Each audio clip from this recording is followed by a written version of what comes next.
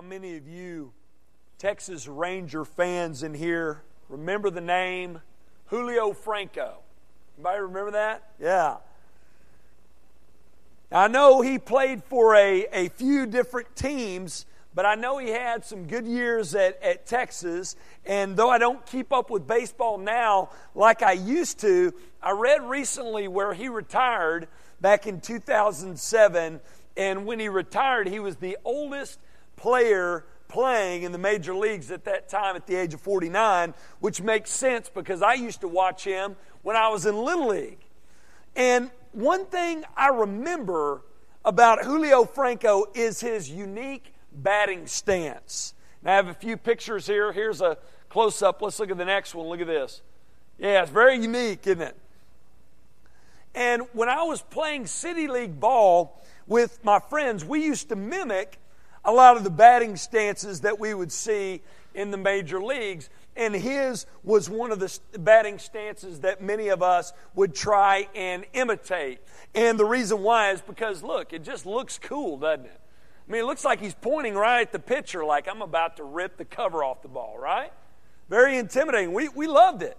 So we would go into batting practice and we would hold the bat like that, like Julio Franco. And thankfully, I had some good coaches who would let us know that there's only one Julio Franco and we're not him, right? But we would still try and hold the bat like that at times, and what we found was our coaches were right. Though it worked for Julio Franco, it did not work for us, and it resulted in us striking out more often than not. Now again, fortunately, we had some good coaches who would work with us on readjusting our batting stance and show us the best way to hold and swing a bat so that we could make contact with the ball. But here's my point. My point here is this. There are some examples in our world today, whether it be in sports or in business or just in life, that we should avoid. Am I right? Though there are some good examples out there to follow, for every good example, I would probably say that there are a few dozen bad ones out there, aren't there? And it's important for us to know the good from the bad because, like we said last week, there are many in our world today who are not happy with where they are in life and truly believe that by following one of these examples, they can move from where they are and truly be happy. Though we discussed last week that it's not altogether bad to experience this kind of dissatisfaction in life because it can lead unbelievers to see their need of Christ and can lead believers to continue in their pursuit of godliness. The problem with many of us is that we often look to the wrong things and pattern our lives after the wrong people, and we remain unhappy and dissatisfied in life. If you have your Bibles, turn to Ephesians 5. Continuing our series through this great book. And last week we looked at the first half of this passage, and we discussed that at the beginning of this chapter, Paul gives the believers in his day and us as greater Christian audience the perfect example to follow. Look at it. Ephesians chapter 5, verse 1. He says, "Be imitators of God as beloved children." Paul tells us that if we are going to walk in a manner worthy of the calling to which we've been called, we as believers must look to and pattern our lives after the perfect example, God Himself. We must pattern our lives after Him. We must seek to imitate Him. Remember, I told you last week that this verse here is the bottom line on the Christian life. This is the central principle to walking worthy. If someone were to come up to you and ask you how the Christian life is to be lived, you could share with them this verse here. You could tell them that we as believers are to be imitators of God. We're to be like Him. We're to walk as He walked. We're to do what He does. Now, this is easier said than done, right? Remember, believers, we also said last week that we cannot do this on our own.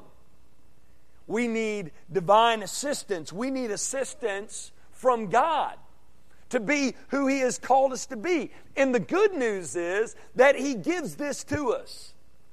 Paul tells us that in his book, does he not? He tells us that in this book, in the book of Ephesians. In Ephesians 2:10, remember what he said there? He said, we are God's workmanship, created by Him in Christ Jesus for good works, which God has prepared beforehand that we should walk in them. Paul also tells us in Ephesians chapter 3, verse 16, that it is God who strengthens us with power through His Spirit in our inner being. So, though walking worthy, being imitators of God is a work that we're to do, it's also a work that God does in us. And last week we looked at the work that we're called to do and the work that God is to be doing in us. And we looked at what it looks like to be an imitator of God. And we said that we do this by walking in love, walking in purity, and walking as light. Well, today we're picking up where we left off last week by looking at a few more ways that we are to walk as imitators of God. We're going to be looking specifically at verses 15 through 21 this morning. And in this passage, Paul tells us, in addition to walking in love and in purity and as light, we walk as imitators of God by walking in wisdom and by walking in the Spirit. Notice first, we walk in wisdom. Look at verse 15.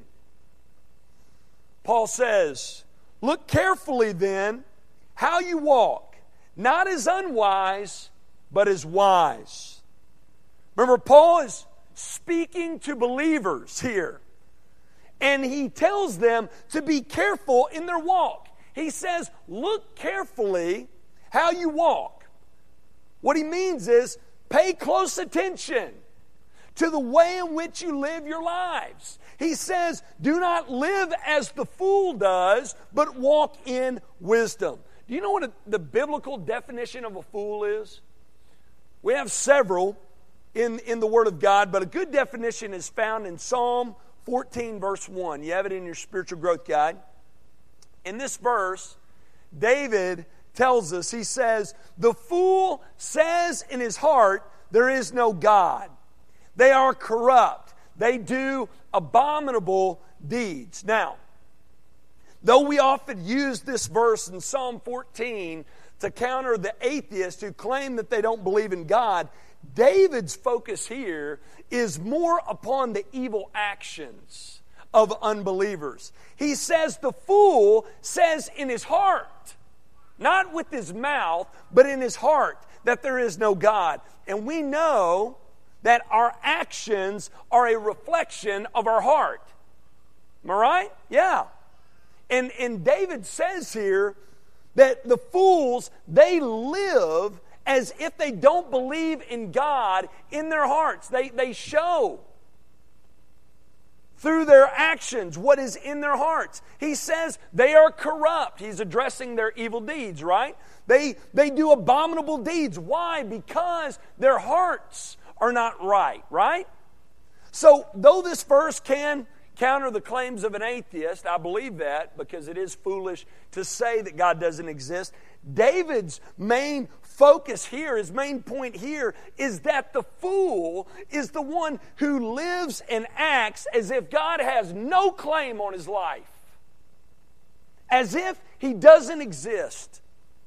Paul tells the Christians of his day in Ephesians 5:15, he says, don't live like that. Don't live like the fool lives. Don't walk unwisely. Don't live like the fool who acts as if God has no claim on his life.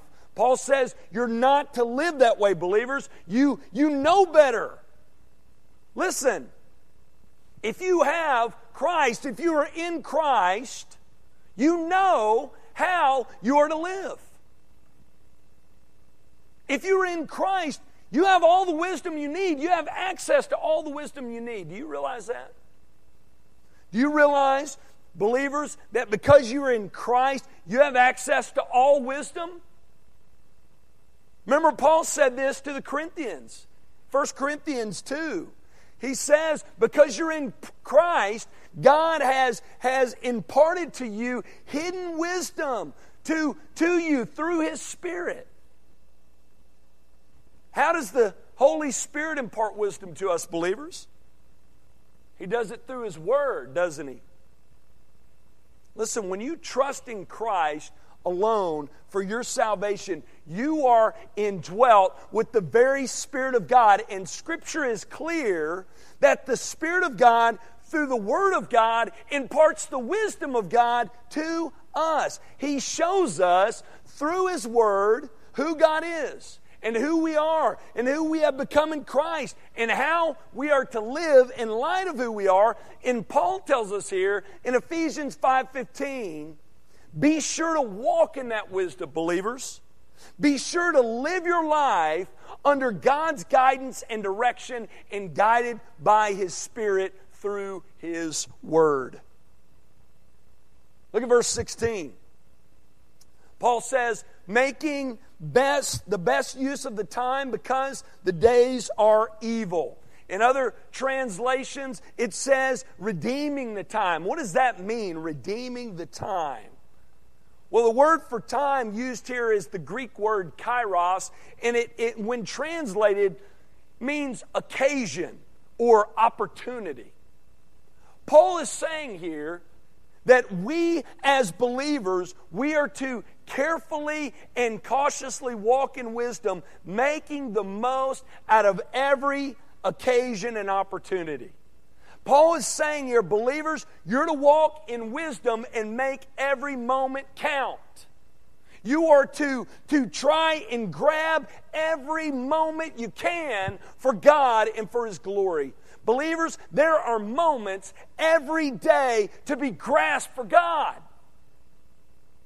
And many of us, we are missing those moments left and right. And Scripture is clear that we don't know how many more of these moments that we'll have. So we need to be making the most out of every opportunity that God has given us. John Piper's great book, Don't Waste Your Life, he shares a great quote by C.T. Studd. And here it is. Check this out. Only one life, which will soon be past. Only what's done for Christ will last. It's right there. It's Paul's point. This is what it looks like to walk worthy right here. It's to make every moment count. To live each and every moment for God as if it's our last. Because believers, it might be. Might be. Think about how our lives and how our church would look different if we truly took this to heart. If we truly grasp the fact that we're all going to die someday, maybe today. Therefore, we got to make every moment count for God. We got to grab every opportunity we can. Can you imagine what that would look like if we would grab every moment we can for Christ? Can you imagine the impact it would have, believers in church, if we would do that? Can you imagine the impact it would have here in Jacksonville and beyond? It'd be awesome. Now, why is it so important that we do this? Why is it so important that we make every opportunity count? Why is it important that we grasp every moment we can for God and for His glory? Notice the latter half of verse 16. Paul says, because the days are evil. Folks, since the fall, we've been living in dark days where the majority of people are living their lives apart from and opposed to God. We're told time and time again this in God's Word, and we witness this on a daily basis, the fact that the ways of this world are counter to the ways of God. And those on the narrow path, those following hard after God, are few and far between. And those on the narrow path who are making the most of every opportunity are even fewer. Don't believe me? Let me ask you this. How many times this past week did you witness a believer making God's name great? How many times this past week? How many times this past week did you hear God's gospel shared? How many times this past week did you hear the name of Jesus used in an honoring way? Not very many, right? You know why? Because the days are evil. And we as God's people are not responding like we should. We're not grabbing every opportunity we can for God and for His glory. John MacArthur said it like this. You know I quote him a lot, but he's got a lot of great quotes.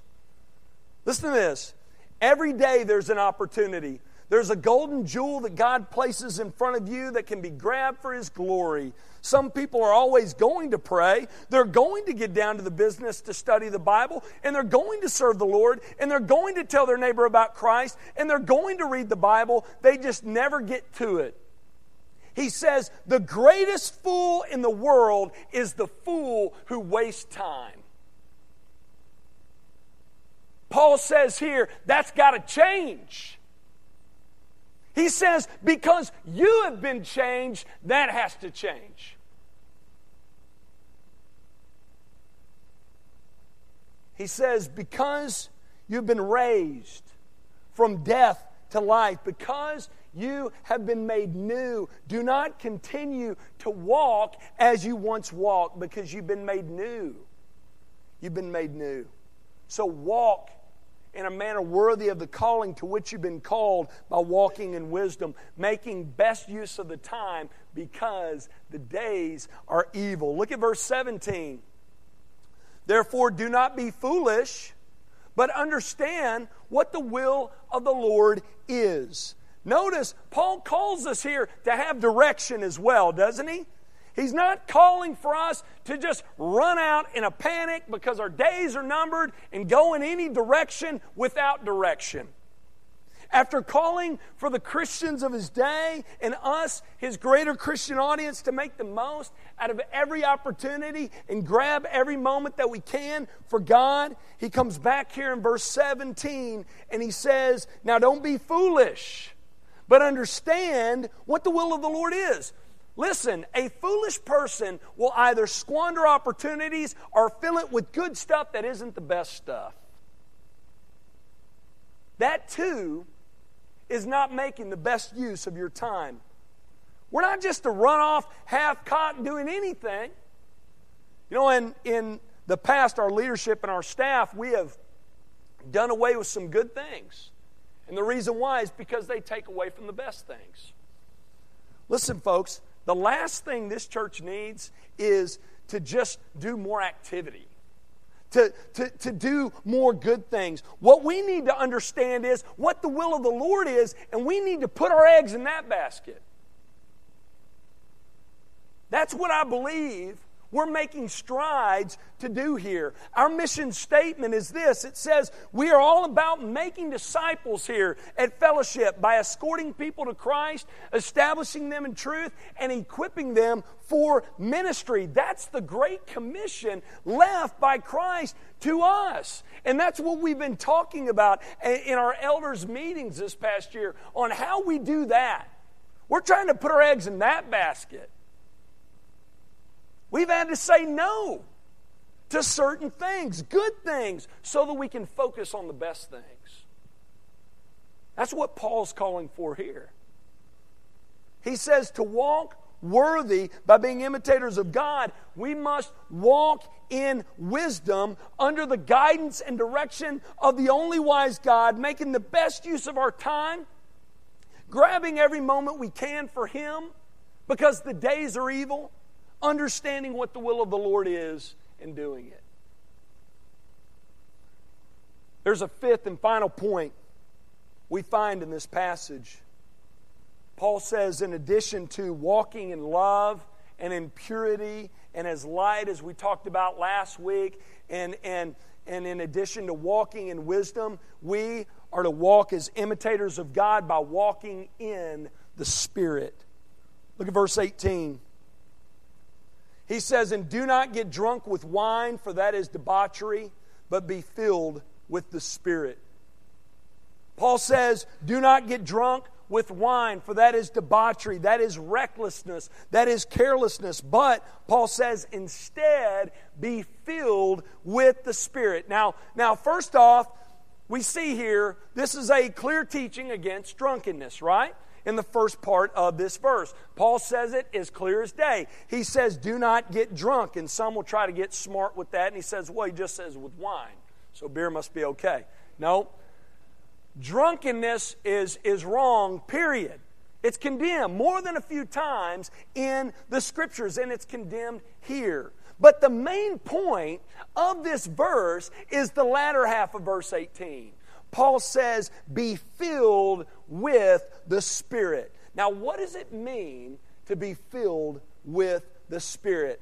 I thought we've said already in this study that we as believers, we have the Holy Spirit. You know, I thought Paul said back in chapter 1 that when we come to Christ, we are indwelt with the Holy Spirit and we're sealed by Him forever. If that's the case, what does Paul mean here when he says, be filled with the Spirit? Well, I think he answers that question for us in the first part of verse 18. He says, instead of being under the influence of alcohol, be under the control and the influence and the authority of the Spirit. You ever been around a drunk person? Alcohol affects everything, doesn't it? It really does. It affects the way they look, the way they talk, the way they walk. And Paul uses that imagery here to say, don't be influenced in that way, but instead be filled, be influenced, be controlled by the Holy Spirit in such a way that you look different, that you talk different, and that you walk different. Paul says, be filled with the Holy Spirit. And this means to come under the control of the Holy Spirit. Live under His authority and influence. And notice what results when we do this. Look at verses 19 through 21. Paul says, be filled with the Spirit. Verse 19, addressing one another in psalms and hymns and spiritual songs, singing and making melody to the Lord with your heart, giving thanks always and for everything to God the Father in the name of our Lord Jesus Christ, submitting to one another out of reverence for Christ. Folks, again, like we said a moment ago, when you come under the influence of something, it affects the way you live. It affects the way you talk and the way you walk. Notice here that Paul tells us that being filled with the Spirit, it does the same thing. Notice the results here of being filled with the Spirit. Paul says when we as believers are filled with the Holy Spirit, the results are that we speak the Word of God to each other. We sing praises to the Lord. We give thanks to Him for everything. And we submit to one another out of a reverence for Christ. He gives us here, folks, Paul gives us here a great way for us to examine ourselves to see if we are being influenced by the Holy Spirit. When you spend time with others, what do you talk about? Talk about God's Word? Do you talk about what God is doing in your life? If you're filled with the Spirit, if you're living your life under the influence and the control of the Holy Spirit, those kind of conversations will naturally happen. You know why? Because when we get together, we always talk about the things that are most important to us. We do. Parents, when you get together, you talk about your kids, don't you? Grandparents, when you get together, you talk about your kids and your grandkids, right? Guys, when you get together, you talk about sports or you talk about fantasy football. Our ladies are meeting today to craft. When you ladies get together, I'm sure you talk about crafting and quilting, right? You see, we talk about the things that are the most important to us. We talk about people and activities that play a big part in our lives. So if that's the case, if we're Spirit-filled, God's Word and His work will be a regular topic of conversation in our lives. Not only will we speak God's word to others, but we'll sing His words to Him. Paul says, those who are filled with the Spirit sing and make melody to the Lord with all their heart. If we're walking under the authority of the Spirit and being controlled by Him, get this, we're always going to have a song to sing, aren't we?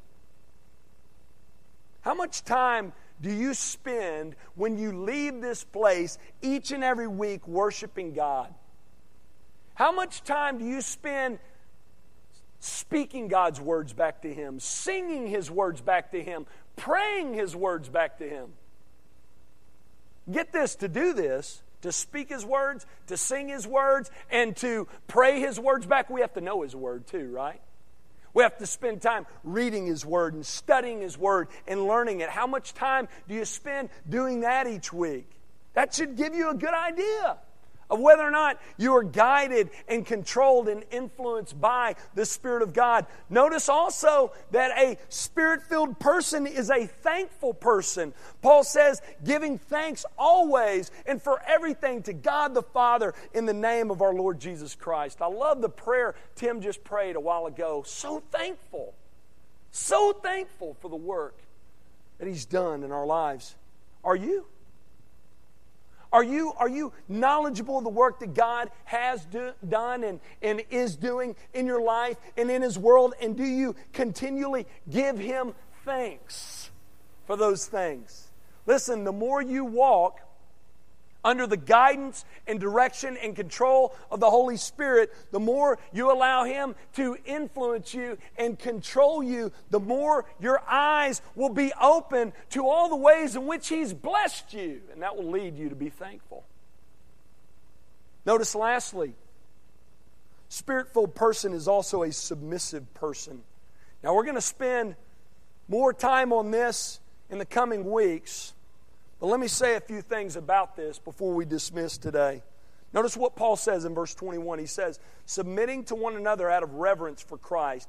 Paul says that those who are Spirit-filled honor the God-given roles given to them in their relationships. You know, we often view words like authority and submission as bad words, don't we? Those are bad words in our society, authority and submission. But do you realize that we imitate God when we submit to one another out of a reverence for Christ?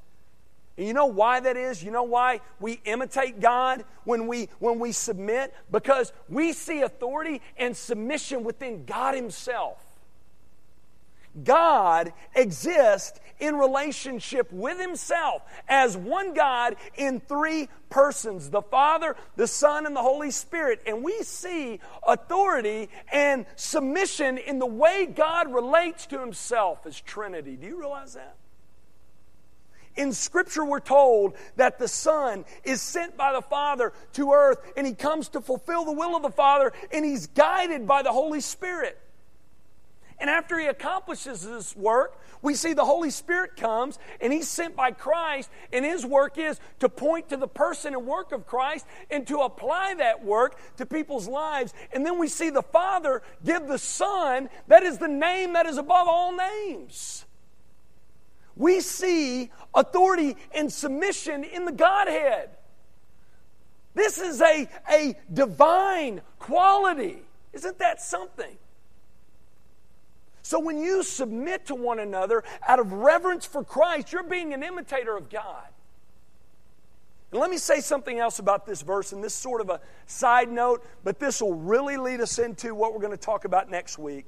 Many use this verse to say that Paul is talking about a mutual submission between husbands and wives. They'll say the husband is really not the head because both are called to submit to one another in Ephesians 5:21. Well, I want to call your attention to something here. Now look at your Bibles. Look at this passage. All right, I want to break this down for you. Notice this verse occurs at the end of a paragraph in verse 21. The reason it was divided in this way is because this verse is meant to be read and understood in the passage that we've been studying this morning. In the larger passage, in verses 1 through 20, Paul is explaining what it looks like to be an imitator of God. And we've talked about that, right? He shows us how we do this by walking in love, walking in purity, walking as light, walking in wisdom, and walking in the Spirit. And then, after verse 18, when he talks about walking in the Spirit, Paul in verses 19 through 21 gives us the subpoints of what it looks like to be Spirit-filled.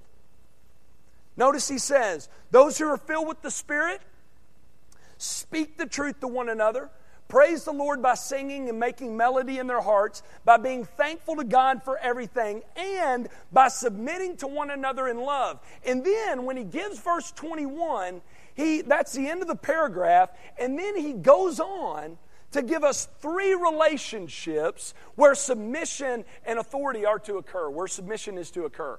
Are you with me? So, in the first half of that, Paul says, be imitators of God. And then he shows us what that looks like. And the last point he makes is to walk in the Spirit. And then in verses 19 through 21, he shows us what that looks like. And then in verse 21, he says, submit to one another in love. And in the following passage, he shows us what that looks like. Wives to husbands, Ephesians 5:22, children to parents, Ephesians 6:1, and slaves to masters, Ephesians 6:5. So if you agree that this is a mutual submission clause, you can't just apply that to husbands and wives. You must apply it to parents and children and slaves and masters. Now, how many of you parents are submissive to your children? Tell me that. Hopefully none of you, right? So I don't believe Paul's talking about a mutual submission between husbands and wives here, just like I don't believe he's talking about mutual submission between parents and children. What he's calling for is for each of us to honor God by honoring the roles that he has given us in each of these relationships. Okay? You with me? Now that's all I'm going to say about that right now. Come back next week and learn what Paul means when he talks about submission in a marriage relationship, because it might be different than what you think, and it's definitely different than the message you'll hear out there, okay? All right, I'll guarantee you that. I want to end this morning by looking at these 5 characteristics that we've discussed over the past 2 weeks. And once again, I want you to notice something. Let's put them back up on the screen. Notice what we see here. Notice that each of these characteristics are perfectly displayed in Christ. Christ walked in this way, did he not? He walked in love. The Bible tells us in John chapter 13, verse 1, having loved his own who were in the world, Jesus loved them to the end. Jesus loved his own. And he demonstrated his great love for them by laying down his life for theirs. Jesus also walked in purity. The author of Hebrews 4:15 tells us Jesus was in every respect tempted as we are, yet without sin. Jesus also walked as light. In John 8:12, he said this of himself. He says, I am the light of the world. Whoever follows me will not walk in darkness, but will have the light of life. He walked in wisdom. Jesus was filled with wisdom. We're told in his humanity, he grew in wisdom. We're also told that he walked in the Spirit. Scripture tells us that the Spirit descended upon him. He was led by the Spirit. And get this, folks, he did all of this for us. He came for us. He lived for us. He obeyed for us. He was rejected for us. He gave his life for ours. He was raised for us so that we, through him, could be forgiven of sin, made right with God, so that we too could be raised to walk in newness of life and follow his example. He did this so we would be saved, and so that we could be raised to live as he did and walk as he walked, in love, in purity, as light, in wisdom, and in the Spirit. If you're here this morning, you have yet to make a decision for Christ, I invite you, I urge you to do so today. I invite you this very day. Turn from your sin. Trust in Christ. Give your life over to Him. Trust in Him for your salvation so that you too can be raised to walk worthy for God by being an imitator of Him. Let's pray.